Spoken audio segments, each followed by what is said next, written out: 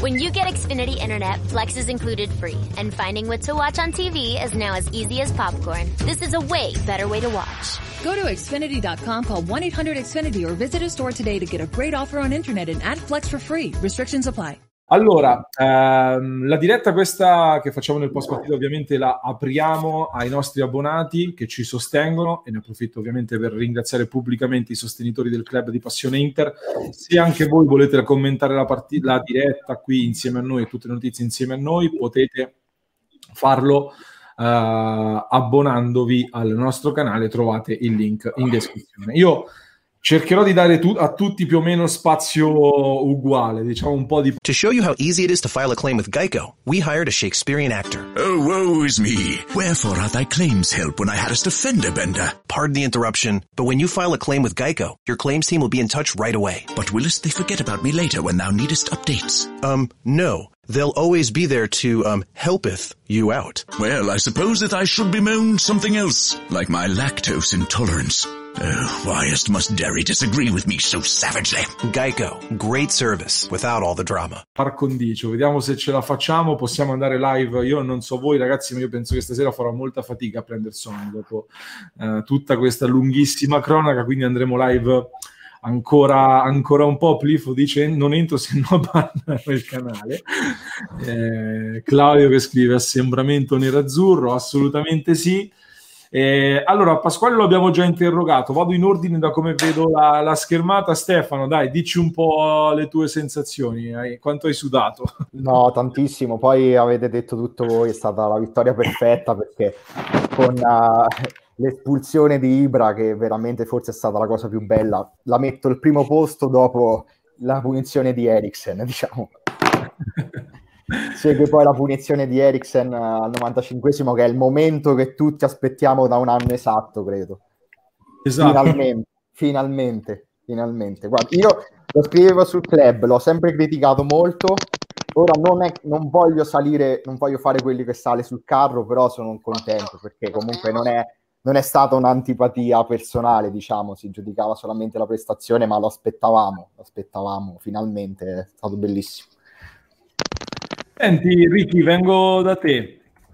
Un po' una sorta di sliding doors, perché proprio Eriksen al primo derby c'era andato vicinissimo con un calcio di punizione spettacolare, e questa volta invece l'ha messa dentro e l'ha ribaltato. Che segnale può essere secondo te? Prima di parlare proprio di Eriksen, anzi dimmi un po' la tua su questa partita, come l'hai vissuta?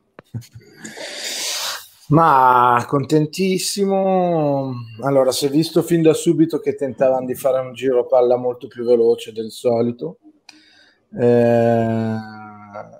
L'unica cosa, vabbè, non voglio fare il pessimista, però l'unica cosa è che secondo me hanno giocato veramente bene, ma veramente bene. Sanchez indemoniato, mi sono piaciuti praticamente tutti, ragazzi.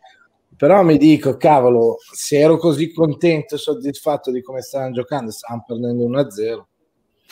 Questa è l'unica cosa che un po' mi lascia, diciamo, l'amaro in bocca, ma non che sicuramente magari era veramente aperta, potevamo sbloccarla, cioè poteva succedere di tutto.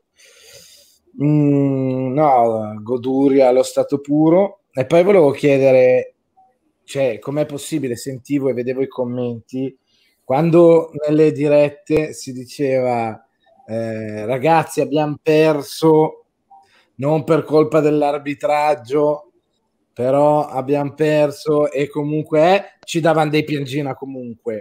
Sì. Adesso cosa è successo? I milanisti si sono trasformati, cosa è successo? Sono diventati loro i piangina, scusami, ce lo davano a noi, siate coerenti almeno, no? E niente, godiamocela, dai, vabbè, oggi è andata così, è andata bene, tutto perfetto, diciamo che è tutto andato come doveva andare, secondo me, cioè proprio... Tra poco ragazzi vi do una statistica impressionante. Prima Marzio, dimmi la tua, dai, oggi hai rispolverato anche la maglia nerazzurra, dimmi Dimmi come l'hai vissuto, in piedi sul divano, com'è stato? No, io ho 3 stanze, quindi ho fatto praticamente una trentina di minuti in ogni stanza perché c'ho tutte le mie scaramanzie, un po' come personaggio degli autogol, no? Sono quello che praticamente si ricorda, era con la Juve, abbiamo vinto nella stanza da letto, eccetera. Poi volevo salutare Simone, che non l'ho mai visto live, anche l'altro ragazzo che... Raffaele, esatto, che non ci siamo mai beccati, anche il mitico Stefano, che vedi tu i casi della vita, si sono ribeccati così, grande. Io sono contentissimo, ho avuto come tutti una valanga di messaggi su WhatsApp da combattere tra, diciamo, milanisti, amici e contramici e quant'altro. Posso solo dire che a pillole la questione Lukaku Zlatan praticamente... diciamo, con tutti i messaggi che mi sono arrivati ho cercato di fare, diciamo, il pacificatore, perché non è bello per il calcio in generale. Non dobbiamo cadere in quella cosa lì, e mi dispiace che un campione come Lukaku si sia fatto prendere anche dallo sfotto più pesante del pianeta, però mi dispiace leggermente quello. Però dopo c'è stato, esattamente come ha detto Simone, cioè primo, secondo, terzo, contorno, dolce, super dolce, perché io anche sono sempre stato come voi fan di Eriksen, abbiamo avuto l'espulsione, non abbiamo perso, abbiamo vinto con il gol di Eriksen alla fine, quindi non ci sto capendo nulla ancora, però gasatissimi, prego. No, Pasquale, dimmi scusa. No, secondo me le parole di Ibra le commentiamo domani quando abbiamo il referto con ciò che è stato detto, perché sennò rischiamo di andare a qualcosa che non è. Quindi tutto quello domani, se abbiamo un referto da parte della Lega in cui dice ciò che ha detto, parliamo di quello, sennò poi rischiamo di commentare il nulla o di prendere, tra virgolette, di parole che non ha detto o altre cose. No, su questo sono d'accordissimo, anche perché le prime indiscrezioni sono gravi e non me la sento di riportarle senza verificarle. E soprattutto, come dicevo prima, Pasquale, il derby di Milano io lo vedo un derby, una sfida, una rivalità più sportiva rispetto a quella che siamo abituati a vedere contro la Juventus, che solitamente è anche un po' più, diciamo, drogata anche da tutto quello che c'è attorno, che c'è stato. Mi dispiace che si sia innervosito così tanto per un episodio che poteva essere evitato da parte di tutti quanti. Detto questo, ti chiedo, Pasquale,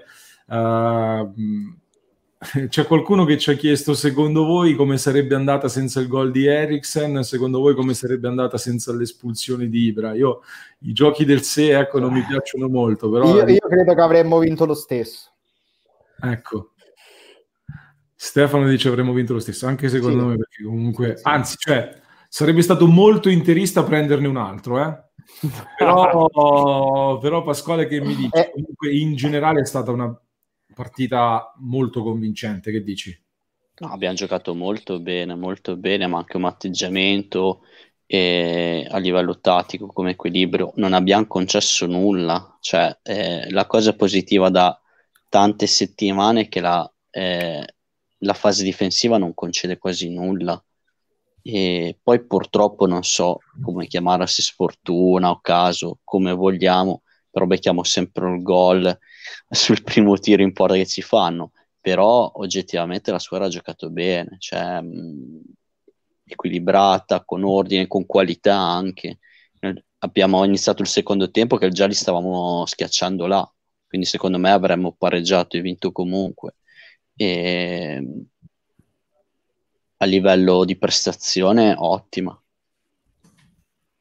Marzio, dimmi, hai alzato la mano? Sì, solo velocemente volevo dire che finalmente adesso Antonio Conte ha 2 palesi realtà davanti agli occhi. Numero 1, prossimo derby non mettere Kolarov su Ibrahimovic.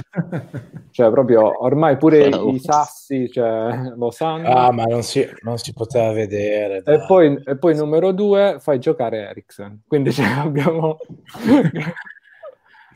Io coinvolgo Stefano, poi vado anche da Simone. Che dici? Perché vedo SOS Billy che dice non è che se ha segnato su punizione allora diventa funzionale, ovvio che verrà visto ancora Panchinaro o vice Brozovic magari. Tu che dici, Stefano? Allora io credo credo onestamente che farà ancora il vice Brozovic, conoscendo Conte. Ancora non credo che sia totalmente convinto, però io spero che sia veramente una svolta importante questa per lui in questa avventura.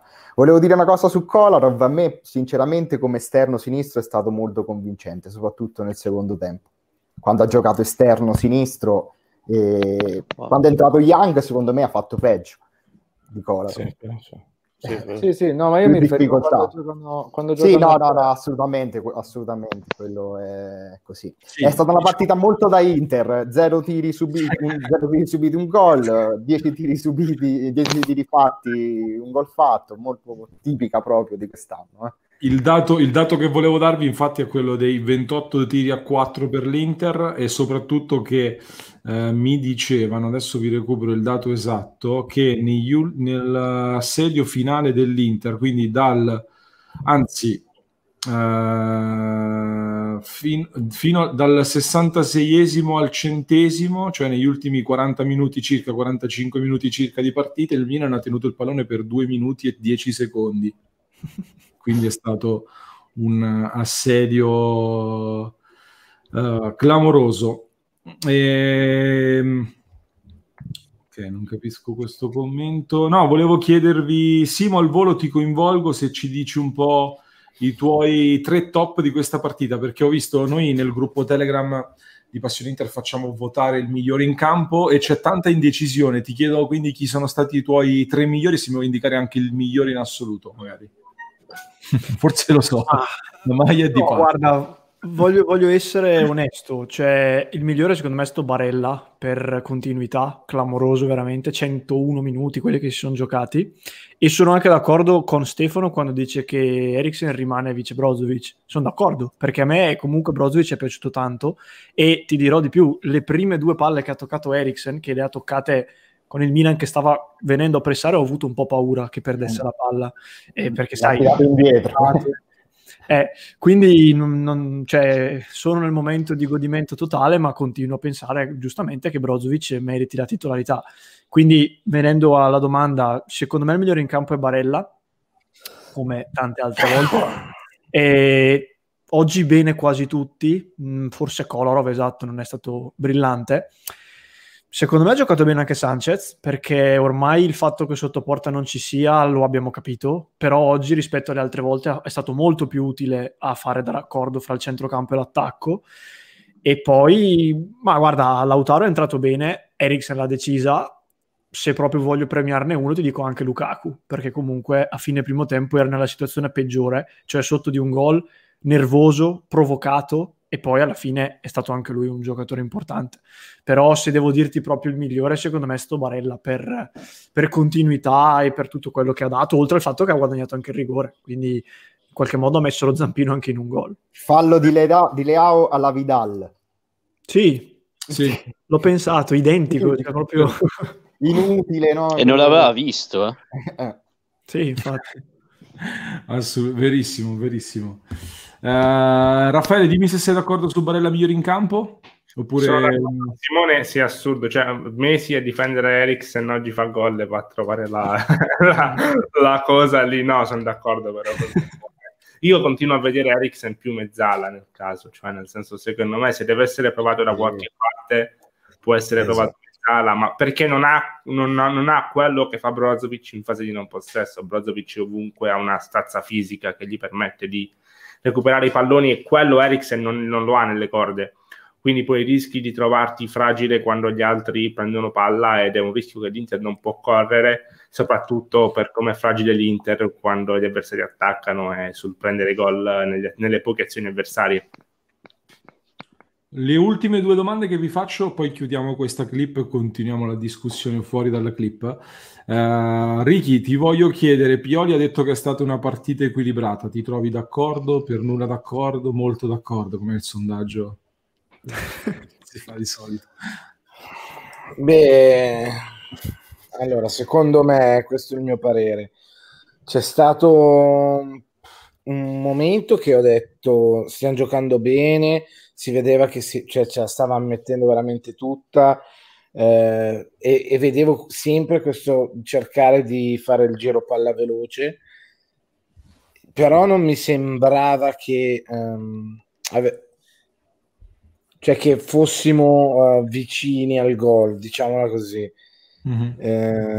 Però vabbè, poi non c'è stata partita, è chiaro, c'è stata l'espulsione, perché io ho sentito la dichiarazione che diceva dopo l'espulsione se no ce la giocavamo alla pari, una roba del genere. Io sono d'accordissimo con Pasquale, mi sembra che aveva fatto l'intervento, che comunque abbiamo concesso pochissimo, e forse è stato quello di Ibra il secondo tiro in porta, forse. Uno di Leo prima, fuori. Tiri propriamente in porta uno, quello di Ibrahimovic. Nei 4 tiri 3 sono finiti fuori. Sì. Cioè, quindi non sono totalmente d'accordo, anche se comunque anche noi, cioè, abbiamo sempre questo problema qua che arriviamo davanti alla porta e inizia a essere la prendi tu, la prendo io, mamma Sì, quanto scoppia questa palla, no te la do a te perché non tiriamo mai. Sì, che era già il commento che avevo fatto l'altra volta, no? Che quando arriva, cioè facciamo sempre il passaggio di troppo, mi sembra. Cioè mi sembra che facciamo sempre un passaggio 2 di troppo, però vabbè, comunque l'ho vista bene, la squadra fa ben sperare, dai. Pasquale, poi lo chiedo un po' a tutti voi. Innanzitutto 4-3-1-2 negli ultimi minuti direi bene, ma anche qui c'è stato il vantaggio comunque di aver giocato contro un avversario in 10, sicuramente, però soprattutto ti chiedo, non so se hai avuto modo di vederla perché la Rai poi ha staccato subito, quanto è stato bello l'abbraccio a fine partita. A me è piaciuto tantissimo. Di chi? Sì. Dell'Inter? Sì, sul gol di Eriksen. E poi dopo a fine partita tutti a cerchio con Lukaku che ballava in mezzo. Lukaku che ballava sono andati attorno. Sono andati anche sotto la curva vuota e hanno fatto tipo un inchino alla curva. E Lorenzo, no, sul tema mi hai letto nella mente perché lo volevo proporre io del fatto della difesa a 4, perché se stiamo a vedere gli uomini, secondo me a 4 abbiamo tante mezzali e potenziali trequartisti, è un modulo che si potrebbe proporre, secondo me, alternativo a un 3-5-2. Ovviamente poi i moduli sono sempre relativi, conta anche altro come timone e così via, però con 2 mezzali come Barella e Vidal poi è un rifinitore dietro le 2 punte che può essere Sensi, un Eriksen, Sensi e un Sanchez. Secondo me ti puoi permettere anche un Eriksen basso, perché se hai gente come Hakimi, Kolarov, Young, Darmian, D'Ambrosio, esterni che vanno, fa il gioco di Eriksen e favorisce anche un giro palla, come dice Ricky, più veloce, più efficace. Secondo me se non ci fosse un Conte, diciamo, che è focalizzato su quel modulo, altri allenatori probabilmente lo userebbero come modulo di riferimento. A me è piaciuto tanto, ma come anche col Cagliari, è un modulo che secondo me si addice alla squadra. Sì, sono d'accordo. Io chiuderei questa clip, che poi la registriamo a parte, però con un commento più da tifosi proprio. Coinvolgo un attimo Ricky e quindi anche Marzio, Stefano e tutti quanti. Vi chiedo quanto pesa secondo te, Ricky, questa vittoria maturata così, e se secondo te può avere risvolti anche sul campionato, diciamo dei riflessi anche sul campionato, il prossimo turno di campionato Inter-Benevento Bologna-Milan.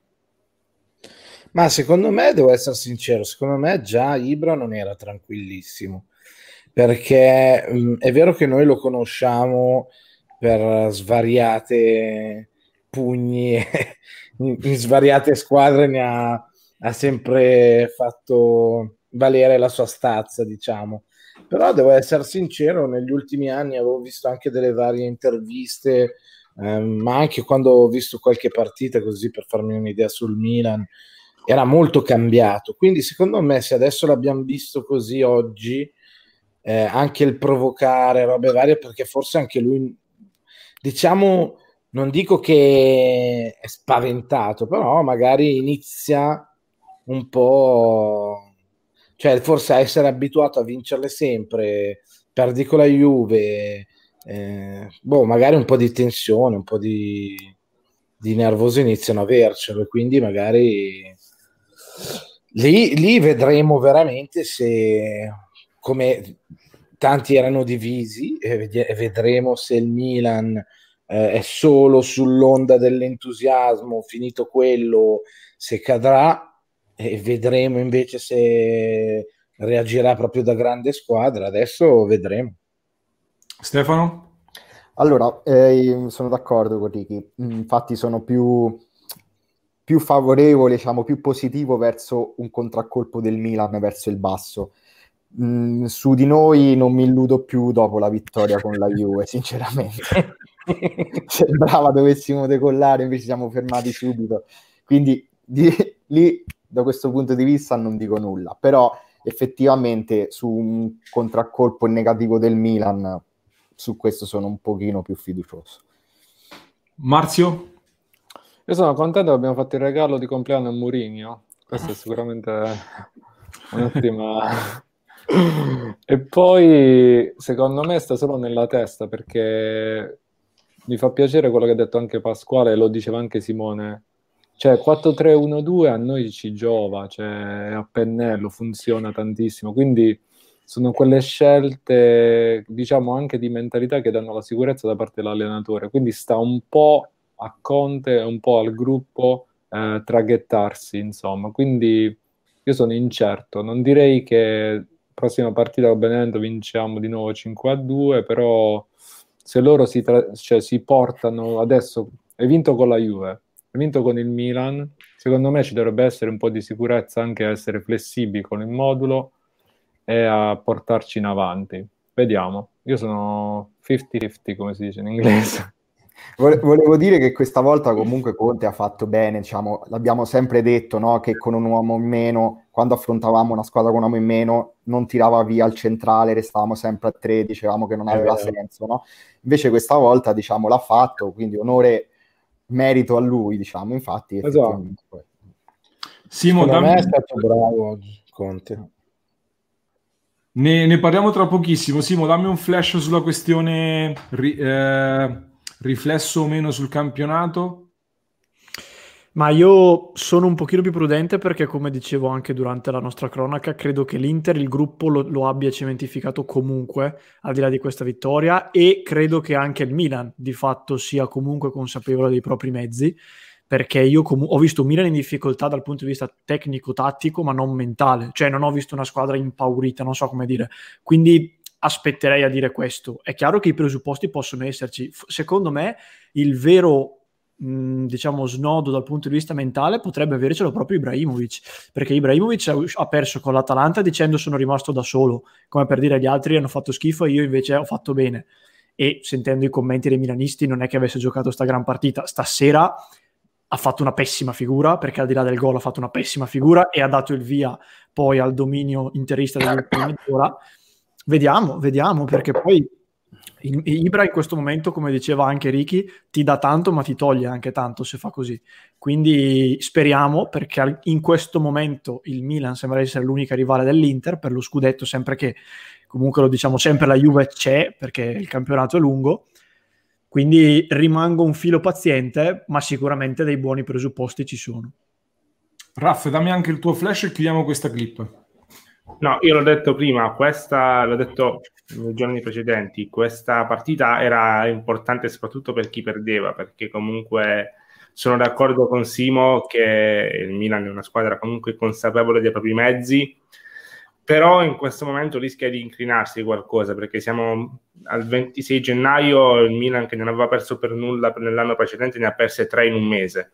Quindi a livello di convinzione della propria forza, il Milan sono sicuro che sia una squadra forte e consapevole dei propri mezzi, ma Addiction is a disease that impacts all of us. Whether you, your neighbor, friend, or family member is struggling, everyone feels the pain of addiction. Recovery Centers of America wants you to know that addiction treatment works and recovery is possible. Call 1-888-RECOVERY now for help for yourself or a loved one. Recovery Centers of America, Capital Region, and Bracebridge Hall have helped thousands of patients in the D.C., Maryland area start a better, healthier way of life through their evidence-based inpatient and outpatient treatment programs. The caring team of physicians and clinicians at RCA see their patients as so much more than their addiction and are deeply committed to providing expert care with heart. Recovery Centers of America knows that every day in active addiction is a day in isolation, which is why they admit new patients 24/7 year-round. Don't wait. Make the call that can change everything. Call 1-888-RECOVERY now. That's 1-888-RECOVERY.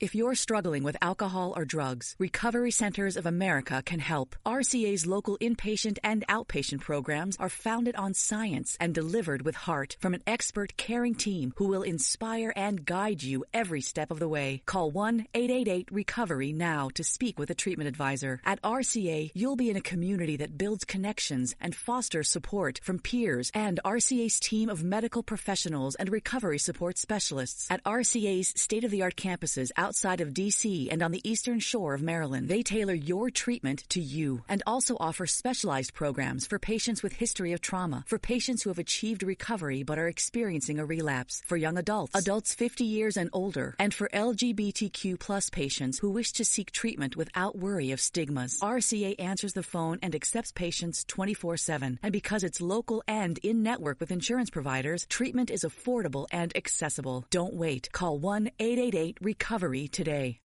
Quando tutto va bene è un conto, quando tutto inizia ad andare male si vede Ibra che scricchiola, si vede Ibra che fa le dichiarazioni post-Atalanta, quindi lo spogliatoio non rema più tutto dalla stessa parte. Adesso deve essere bravo Pioli e servirà al Milan dimostrare nei prossimi mesi, nelle prossime settimane, di non essere stato un fuoco dovuto all'entusiasmo, ma una squadra vera, compatta.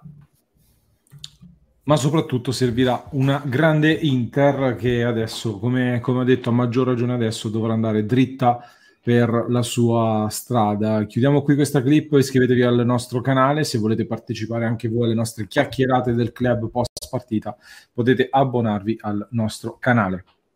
Susan, it's so great to finally be able to get together again. Oh, it sure is. And I really appreciate you picking up the bill. I'm happy to. I've got the extra cash. Since we've all been driving so much more again, I've been using Get Upside, the free gas app that pays you cash back for every gallon of gas you buy. Wait a minute. Are you saying you actually get paid cash when you buy gas with the Get Upside app? Yes, up to 25 cents a gallon. Cash back every time I buy gas. Does that actually add up to anything? Some months I make $200 to $300. Wow, that's serious extra cash. I'm downloading the free Get Upside app now. Download the free Get Upside app now in the App Store or Google Play to save up to 25 cents a gallon when you buy gas. Use promo code PHIL for a 25 cents a gallon bonus on your first tank. That's up to 50 cents a gallon on your next fill-up. You can cash out anytime to PayPal or an e-gift card for Amazon and other brands. Just download the free Get Upside app and use promo code PHIL for a 25 cents a gallon bonus on your first tank. That's code PHIL. Susan, it's so great to finally be able to get together again. Oh, it sure is. And I really appreciate you picking up the bill. I'm happy to. I've got the extra cash. Since we've all been driving so much more again, I've been using Get Upside, the free gas app that pays you cash back for every gallon of gas you buy. Wait a minute. Are you saying you actually get paid cash when you buy gas with the Get Upside app? Yes, up to 25 cents a gallon. Cash back every time I buy gas. Does that actually add up to anything? Some months I make $200 to $300. Wow, that's serious extra cash. I'm downloading the free Get Upside app now. Download the free Get Upside app now in the App Store or Google Play to save up to 25 cents a gallon when you buy gas. Use promo code PHIL for a 25 cents a gallon bonus on your first tank. That's up to 50 cents a gallon on your next fill-up. You can cash out anytime to PayPal or an e-gift card for Amazon and other brands. Just download the free Get Upside app and use promo code PHIL for a 25 cents a gallon bonus on your first tank. That's code PHIL.